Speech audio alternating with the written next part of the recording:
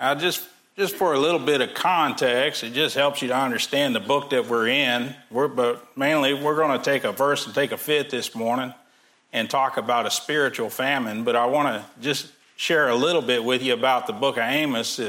When you read in the Bible and you read in 1 Kings and 2 Kings, and when the kingdom divided up, you had good kings and you had bad kings. Israel pretty much would go from good to bad. Judah kind of stuck along the line there.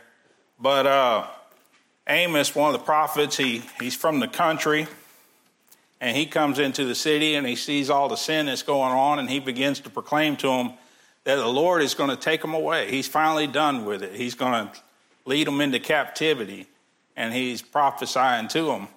And that's what the book of Amos is about. He's predicting, he's prophesying that the Babylonians are going to come in. I mean, he doesn't name them directly, but that they're going to be taken by a country and they're going to be taken captive. And but God tells them not to run to another city. Over in one part, he says, don't flee to this city because that city's going to be gone too. He says, seek the Lord. This is over in, and this is just for context, like I said. Look at chapter number 5, because I can do that. Chapter number 5. He said, hear ye this word which I take up against you, even a lamentation, O house of Israel.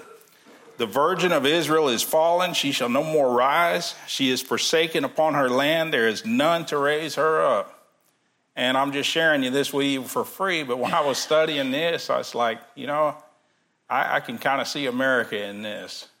We've fallen, it's set, or there's not a lot we can do about it, but that's my own tie-in. But he tells you to do something here. He says, for thus saith the Lord God, the city that went out by 1,000 shall leave 100, and that which went forth by 100 shall leave 10 to the house of Israel. For thus saith the Lord unto the house of Israel, seek ye me, and ye shall live. And that's a little devotional application there. It doesn't matter what's going on in this country or what God's proclaimed on it. And for the Israelites, God said, I'm going to do what I'm going to do, but this is what you need to do. You need to seek me. You need to come after me. Now go to Amos chapter number 8, and we're going to change gears and look at verse number 11. We're going to read it, and then we'll pray. In Amos chapter 8, verse number 11, he said, behold, the days come, saith the Lord, that I will send a famine in the land, not a famine of bread, nor a thirst for water, but of hearing the words of the Lord. And they shall wander from sea to sea, and from the north even to the east. They shall run to and fro to seek the word of the Lord, and shall not find it. Well, let's pray. Amen. So he says, behold, the days come, saith the Lord, I will send a famine in the land, not a famine of bread, nor a thirst for water. Now, when there's a famine in the land, there's no food, right?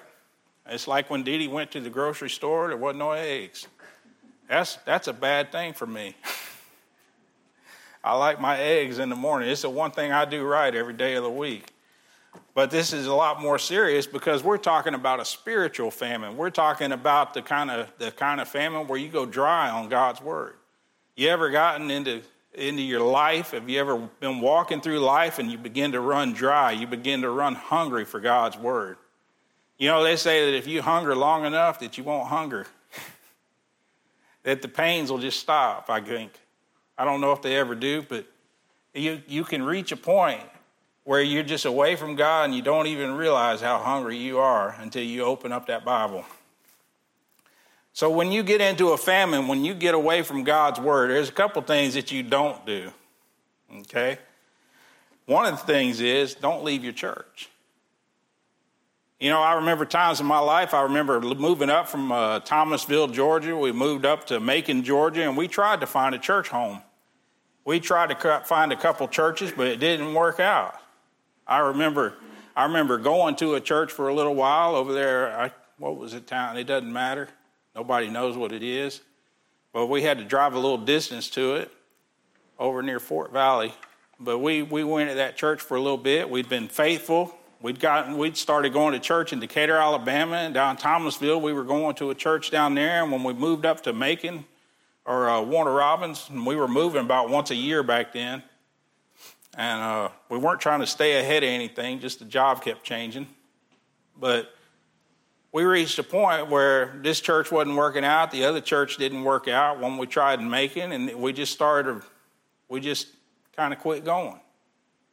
And I remember that time away from church, and I remember it starting to slip back a little, and I remember getting to the point where you wouldn't know I went to church. And it didn't take very long. There's a thing to do when you're in a family, and that's to not quit going to church. Over in the book of Ruth, you have Elimelech, Naomi, May, and Chilion. They left Bethlehem, Judah, to sojourn in Moab. There was a famine in the land over there in Jerusalem. What they did was they went somewhere else where they thought they could find food. But when they get out there, Elimelech dies, her 2 sons die, Naomi's 2 sons die, and when they go back to Bethlehem, Judah. Bethlehem is the house of bread, and Judah means praise. They had left the source of their bread. They had left the source of their spiritual feeding and famine. And when Naomi got back to Bethlehem, Judah, and they called her Naomi, she said, "Call me not Naomi, call me Mara, for the Almighty hath dealt bitterly with me." She'd lost her 2 sons. She'd lost her husband. She said, "Call me no more Naomi, call me Mara, for the Almighty hath dealt very bitterly with me. I went out full, and the Lord hath brought me home again empty. Why then call ye me Naomi, seeing the Lord hath testified against me, and the Almighty hath afflicted me?" Now, of course, God intervened, and Ruth ended up marrying Boaz, and things worked out, and she was in the line of Jesus. But let me tell you something. When you leave the house of bread, when you don't have a church home, and I'm not telling you, listen close, and don't take it wrong, and don't think, well, I got to go somewhere.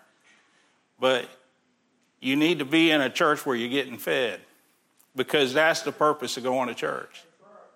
Now, if you aren't getting fed here, and as much as I hate it, you find a place where you are getting fed. And I'm not trying to run people off, but I'm telling you, your relationship with the Lord Jesus Christ is more important than this building. But I would pray. I would tell you, pray for the pastor if you're not getting fed. There's been times the Lord to talk to us. Just coming up with messages and looking at a couple of them. Dee Dee said, I've been singing this song all day. It's the one you need to preach. And she sings a song, "There's a famine in this land, not of bread, not of water, but of hearing the words of the Lord." And it talks about the missionaries with the home church. They're sneaking around, and they get there, and they're opening and folding one page of the Word of God. And they're in fellowship, and they're gathered around that Word. So God will speak to us. Pray for a better pastor. Pray for better teaching as we move on. But don't leave your church where the praise of the Lord and you're fed by His words. If you, when we fell out of that church and we got to the point where we had kind of backslid, and we reached a point where we were more empty than we were before. We had gone out full and we'd come back empty because we weren't getting fed spiritually. We weren't learning the Word of God. We weren't opening up God's Word. And I tell you what, there was a famine that made us look back. And the famine of the Word of God, and I had lost a job at that point, and I had prayed, and I had asked God to help me find a job. He helped me find a job that was better than the one I'd lost. And He took care of us. We reached a point, I was in the lab. I was working at the power plant, and I was in the lab, and I was listening to some preaching on a tape. And I called Dee Dee up, or it was on the radio. And I called Dee Dee up. I said, "Look, this is how much we're going to give. I need you to find us a church to give it to." Now, the King James Bible is the Word of God to us. So when Dee Dee was looking in the phone book and she found a church, she swore that there was an ad this big, that they'd taken out a half-page ad for this church. And it was a little church, not much bigger than this one. I think it's a little longer. Well, it was where Brother Grady Stokes was pastoring at Calvary Baptist Church. We went there, and they were in the middle of a revival meeting. It was a Wednesday night. We get there, and Brother Grady and Miss Hazel, she said, well, we'll come back tomorrow night. We're having this revival meeting. Just come on back. We'll feed you in the back. And Baptists like food. We just do. I said, I don't want to make any promises because we've been falling out of church. I said, I don't want to make any promises, but we'll try, And the schedule, my shift schedule worked out, we could. We went back the next night. She said, come on back the next night. Come on back Friday night. We're still having a revival meeting. We'll feed you. And it's like, well, I don't want to make any promises. But we went back Friday night. By the time Sunday come around, we felt like regular members, all within the space of a week. But we were hungry for God's word, and we didn't even realize it. We sat in that revival meeting, and God speaks to your heart, and God stirs up your heart, and you say, Lord, I'm sorry. I'm back at the house of bread. And that was our home. That was where I surrendered to preach. That was where, when Brother Grady passed away, I was an interim pastor for a little bit.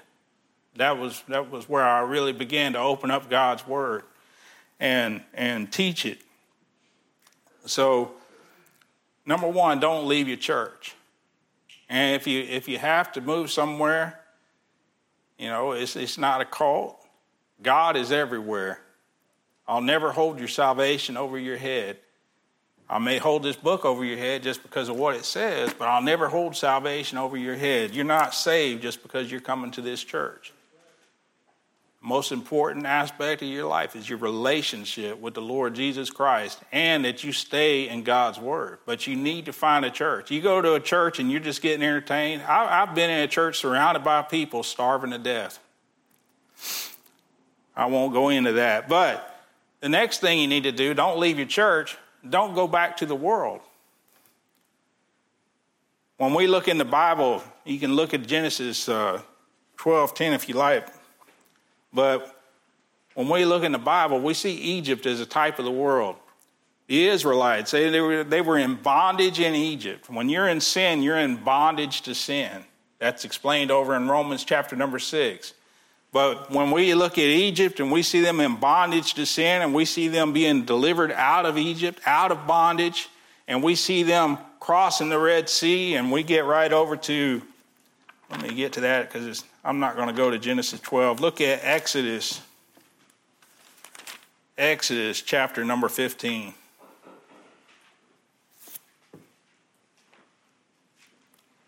Exodus chapter number 16 will be a little better. Exodus chapter number 16. But we see Egypt as a type of the world. And when we look at Egypt and when we look at the world, there's one thing that takes place in Egypt that doesn't take place out in the wilderness. Out in the wilderness, they have God guiding them and God taking care of them and God providing them. But let me tell you something, brothers and sisters. When you get out there in the wilderness and God's providing for you, you don't always know where it's coming from. You don't always know where the answer is coming from. But I can promise you that God's going to give you the answer. There were a few times they got out there in the wilderness, and one of them is over in chapter number 15. They get on the other side of the Red Sea. They just get through singing praises to God and dancing because God had just swallowed up all of the Egyptian army in the Red Sea. They get over there, and the first thing they do is they get thirsty. And they come to the waters of Marah, which mean bitter. They come to the waters, and they're bitter to drink, and they're thirsty. And there's nothing... over in chapter number 16, it's like less than a chapter later, they're already talking about going back to Egypt. Said in verse number 1, and they took their journey from Elim, and all the congregation of the children of Israel came into the wilderness of Sin, which is between Elim and Sinai, on the 15th day of the second month after their departing out of the land of Egypt. And the whole congregation of the children of Israel murmured against Moses and Aaron in the wilderness, and the children of Israel said unto them, Would to God we had died by the hand of the Lord in the land of Egypt, when we sat by the flesh pots, and when we did eat bread to the full. For you have brought us forth into this wilderness to kill this whole assembly with hunger. They get out there and they look back to Egypt and they say, I got whipped a few times. I got some scars on my back. And you look back in your spiritual life and you say, in my life of sin, I got whipped a few times and I got some scars on my back. But you know what? I knew that all I had to do was go to work and make money. I knew that all I had to do was produce and follow what the world wanted me to do, and I could make money, and I knew that I could take care of things. But now that I'm following you, Lord, things kind of fall down, it seems like. And I tell you, the devil will make you see it that way. You say, man, I step up. I'm going to do right by the Lord. I'm going to go to church. And let me tell you something. The devil's going to rise up and he's going to stand against you. That's just the way it happens. If you've been serving him, or even if you're saved, especially if you're saved, he can't have your soul. But you get out there in the world and you say, man, I'm going to stand up for the Lord. I'm going to do what you want me to do, Lord. You know what's going to happen? You're going to get beat down a little bit. Because Satan can't have your soul, but he can make you feel discouraged.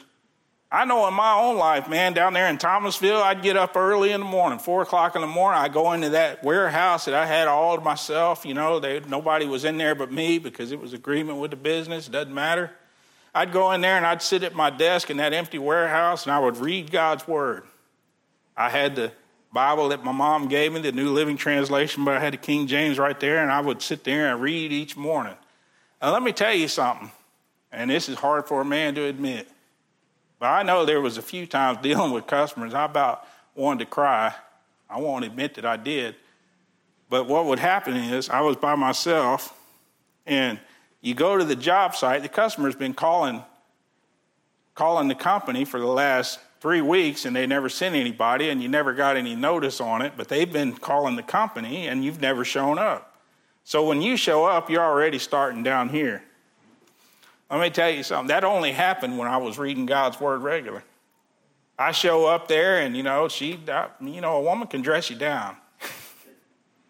And all I could say was, yes, ma'am, yes, ma'am. I'll fix it, yes, ma'am. But I get in the car, and I'm tired from getting up at 4 o'clock in the morning, and I just got dressed down and called in everything but a regular fella. And I get back in that truck, and I was like, man. And you start to feel a little sting. You know, when something hurts, you're afraid to stick your hand back on it, right? And I grabbed a piece of cardboard one time. There was a wasp on it. You know, you think a little before you stick your hand back on it. That's kind of what the devil will do to you. He'll make you kind of afraid to pick up that Bible. It's like, I don't know, that kind of hurts when I do. He'll make you afraid to stand up and say, I'm going to follow you, Lord, because I don't know, it kind of hurts when I do. They get out there in the wilderness and they say, we've been following Moses, we're following the Lord. Look, we're hungry out here. Y'all follow me on this? Oh, there it is right there. Let's get it out of the way. But they get out there and they're hungry. And they say, man, back in Egypt, I was getting whipped and I had my scars, but my goodness, I get up, there was breakfast there. And just like clockwork, that river would come up and it would fertilize, it would water the fields, and we had bread because there was always bread. There was bread enough for the slaves and for the Egyptians. There was plenty there. And it starts to smooth over the sin life or the things that you had in the world, that starts to smooth over. You start to forget a little bit about that and you just remember the good times. You haven't ever really had a bad time in your life? It happens to women every time they have a child. They'll still get baby fever no matter what they went through, going through childbirth, amen? I'm not comparing sin to childbirth. I'm just saying we forget about the pain that we went through and we start to think about the good times. And so you don't want to leave your church and you don't want to go back to the world when you're experiencing a famine. When you start to run spiritually dry, that's not the time to go back into the world. The other part of that is understanding that God's got something far better for you when you follow him. That God's plan is always better. He always works it out better. Over in Deuteronomy 11:10, he talks about the promised land. He says, for the land whither thou goest in to possess it is not as the land of Egypt from whence ye came out, where thou sowest thy seed and waterest it with thy foot as a garden of herbs. But the land whither ye go to possess it is a land of hills and valleys, and drinketh water of the rain of heaven. And a land which the Lord thy God careth for. The eyes of the Lord thy God are always upon it, from the beginning of the year even unto the end of the year. See, over in Egypt, they had the river that came up like clockwork, but here where they were going to be trusting God for the rain. He said, and it shall come to pass, if you shall hearken diligently unto my commandments, which I command you this day, to love the Lord your God and to serve him with all your heart and your soul, that I will give you the rain of your land in due season, the first rain and the latter rain, that thou mayest gather in thy corn and thy wine and thine oil. See, over in Egypt, they were serving somebody else, and God said, you'll be able to take care of yourself because I'll be taking care of you. And that's understanding that. Our water comes from our eternal life, from the Spirit of God, and from the Word of God. You need to be saved and stay in the words of God and be filled with the Spirit of God so that you can have bread and water. Otherwise, you'll go through a spiritual famine. So there's not only a couple things that you need to avoid doing when you come into the famine, but there's some things that you should look for when you're in the famine. When you're out there, when you're starving, when you're getting hungry for God's word and you're not getting fed, there's some things to look for. Number one, look for the cause. There may be a reason that you're spiritually starving. Let me tell you something. The Holy Spirit can't dwell with sin. The Holy Spirit will leave you cold if you want to go into a life of sin. I was telling the boys on Monday night, I said, God will make a way for you to escape over there in James chapter 1. God will make a way for you to escape. You'll have a choice. But if you choose that way, if you choose not to escape, he's going to let you go. He's not going to stop you. He'll put roadblocks in front of you.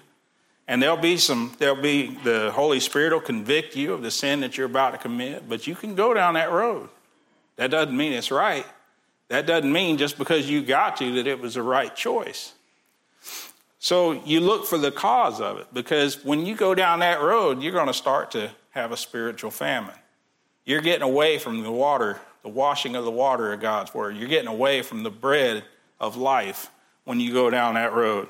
Over in 2 Samuel 21:1 said, Then there was a famine in the days of David 3 years, year after year. And David inquired of the Lord, and the Lord answered. And he said, It is for Saul and for his bloody house, because he has slain the Gibeonites. If you started starving your spiritual life, don't automatically blame the preacher. I'm throwing that out there. Don't automatically blame me, but ask God, what's going on in my own life, Lord? Or what's going on in my life that needs to come out? What's stopping me from being close to you, Lord? Because judgment begins at the house of God, and we are the temple of God. Amen? So the famine was caused by Saul, by his bloody house. In 1 Kings 17:1, we have the famine caused by Ahab's sin. And Elijah the Tishbite, who was the inhabitants of the Gilead, said unto Ahab, As the Lord God of Israel liveth before whom I stand, there shall not be dew nor rain these days, but according to my word. And it was because of Ahab's sin, because of the king's sin. Spiritual famines are often caused by sin in your life or in the life of someone close to you. In Revelation, it said, when he had opened the third seal, I heard the third beast say, Come and see. And I beheld, and lo, a black horse, and he that sat on him had a pair of balances in his hand. And I heard, and this is talking about the tribulation, and I heard the voice in the midst of the four beasts say, A measure of wheat for a penny, and 3 measures of barley for a penny. And see thou hurt not the oil and the wine. And when he had opened the fourth seal, I heard the voice of the fourth beast say, Come and see. And I looked, and behold, a pale horse, and his name that sat on him was Death, and hell followed with him, and power was given unto them over the fourth part of the earth, to kill with the sword, with hunger, and with death, and with the beasts of the earth. So the deaths of some people in tribulation will be due to famine under God's judgment. So look for the sins in your life, and when God shows them to you, deal with them. Don't blame God. When he shows you something in your life, you got to be willing to excise it out of your life. And let me tell you something, there's not just bad sins, right? For him that knoweth to do good and doeth it not, to him it is sin. God will convict you of some of the smallest things. Didn't I tell you to witness to that person? Didn't I tell you to speak to that person? That conviction of the Holy Spirit, let me tell you something. When you draw close to God, there is nothing like that when God kind of speaks to your heart and says, Go ahead and tell them I said this. It's like, well, Lord, I don't even know what their situation. You don't have to. I'm telling you. All right. The next thing you do, besides looking for the cause in your own life, is look for help from the Lord. Over in Psalm 63:1, David, when he was in the wilderness of Judah, God, O God, thou art my God. Early will I seek thee. My soul thirsteth for thee. My flesh longeth for thee in a dry and thirsty land where no water is, to see thy power and thy glory, so as I have seen thee in the sanctuary. And we should thirst and hunger for righteousness. We should thirst and hunger for God's word. When you seek help from the Lord, it's then that you can see him work.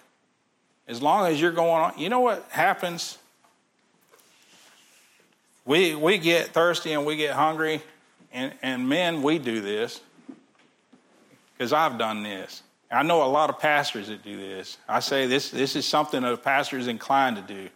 And that's to just step out. That's a problem. I know the solution. And to begin working on that. Instead of seeking the Lord's help on something. It doesn't mean that you don't do something. It doesn't mean that you sit around and, well, I've prayed and I've asked God to take care of it, and God will take care of it. Sometimes he'll tell you to wait. Sometimes he'll tell you to go. Sometimes you ask him, Lord, is this what I need to do? And you get confirmation on it. Sometimes you get no confirmation. But there comes a point where you need to ask the Lord to guide you on that, and you'll be surprised what you will see. In 2 Kings 4:38-41, they had the pottage that had gone bad, and they asked the Lord to heal it. The prophet did. God has the power to take something bad and to make it good.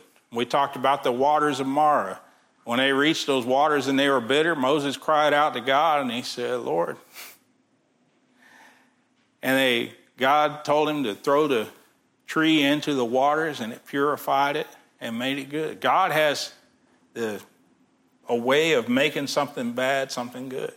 When Ruth came out of Moab, and when she came back to the house of bread, God had a way of turning that into something good. Something that had been so bad, God had turned it into something so good, where Ruth was part of the line of Jesus Christ, the line of David. God can turn adversity into a blessing. God is able to restore that which was lost during your spiritual famine. In other words, once you get right with the Lord, you can start feeding and nourishing yourself in the words of God and in fellowship with the Lord. He doesn't withhold these from you. In time, others may never know of your want through a famine. I mean, God has a way of undoing the things that you let go, but it's when you follow him. So one of the other things that you ought to do, you should look for help from the Lord. You should look for the cause. And finally, you should look for help for others.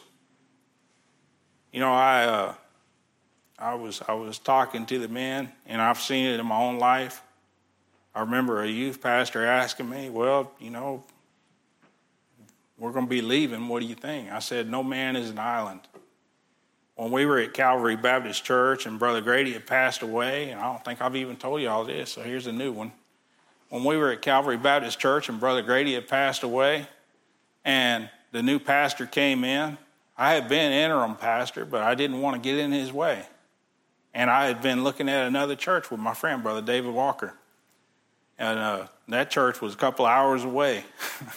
I would literally get off work after a night shift and hop in the back of the Astro van, and Dee Dee, buddy, she could, you know, it just putt down the road, and we'd go to church.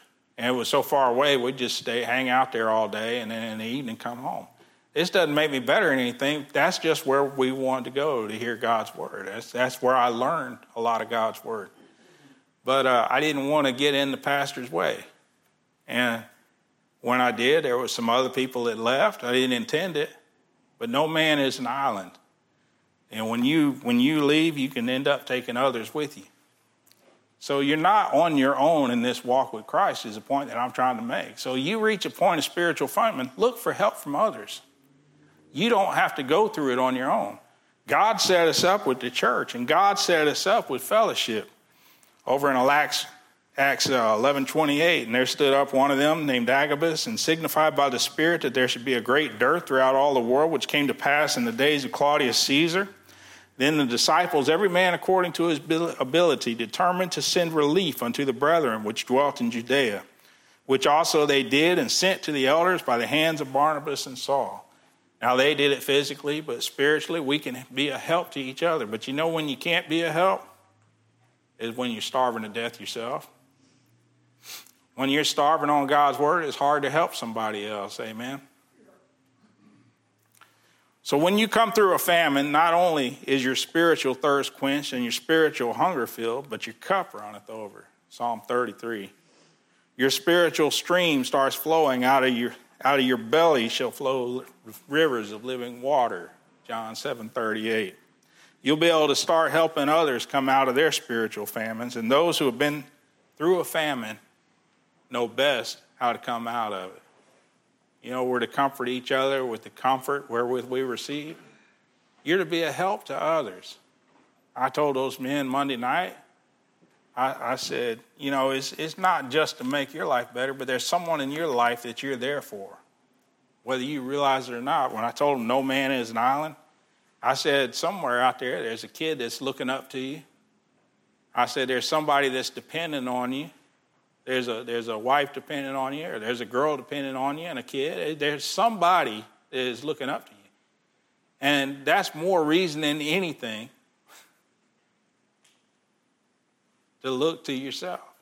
You're not an island. You'll be able to help other people. You don't just help yourself. You just don't get full on yourself, because what happens is as you begin to feed on God's word, it's not that you get full and you're just satisfied. But let me tell you something. As you begin to feed on God's word, you begin to spill over.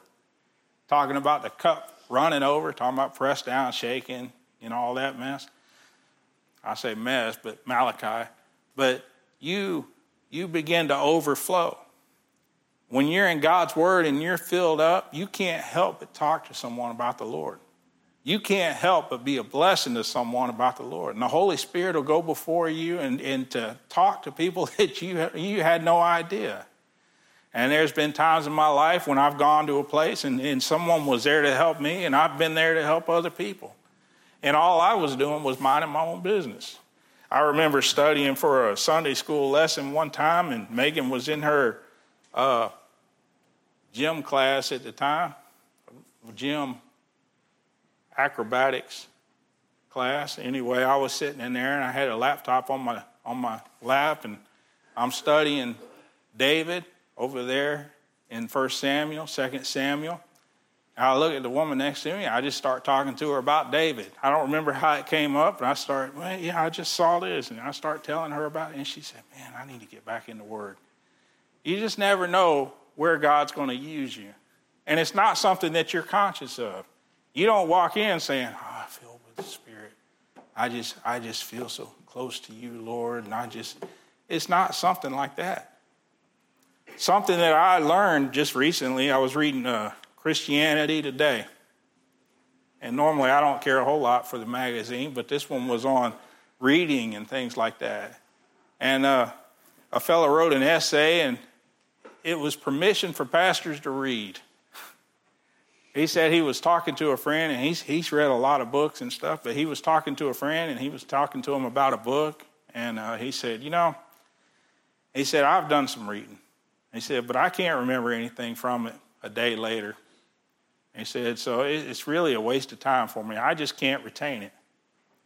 And something he pointed out in this essay, and I'm going to share it with you guys today, because this applies in your life. This applies with the Word of God. This applies with anything that you do in life. And he said, well, I'll tell you a secret. I can't remember half of what I read either. I can't remember 2/3 of what I read. He said, well, when you read, and especially when you read God's Word, but when you read, it kind of becomes a part of you without you even realizing it. You may not remember what you read. We look at it, and pastors tend to look at it like, well, I'm downloading information so I can impart it to other people, right? So when I read the Word of God, I'm supposed to absorb all of this, and I'm supposed to be able to share it with somebody else.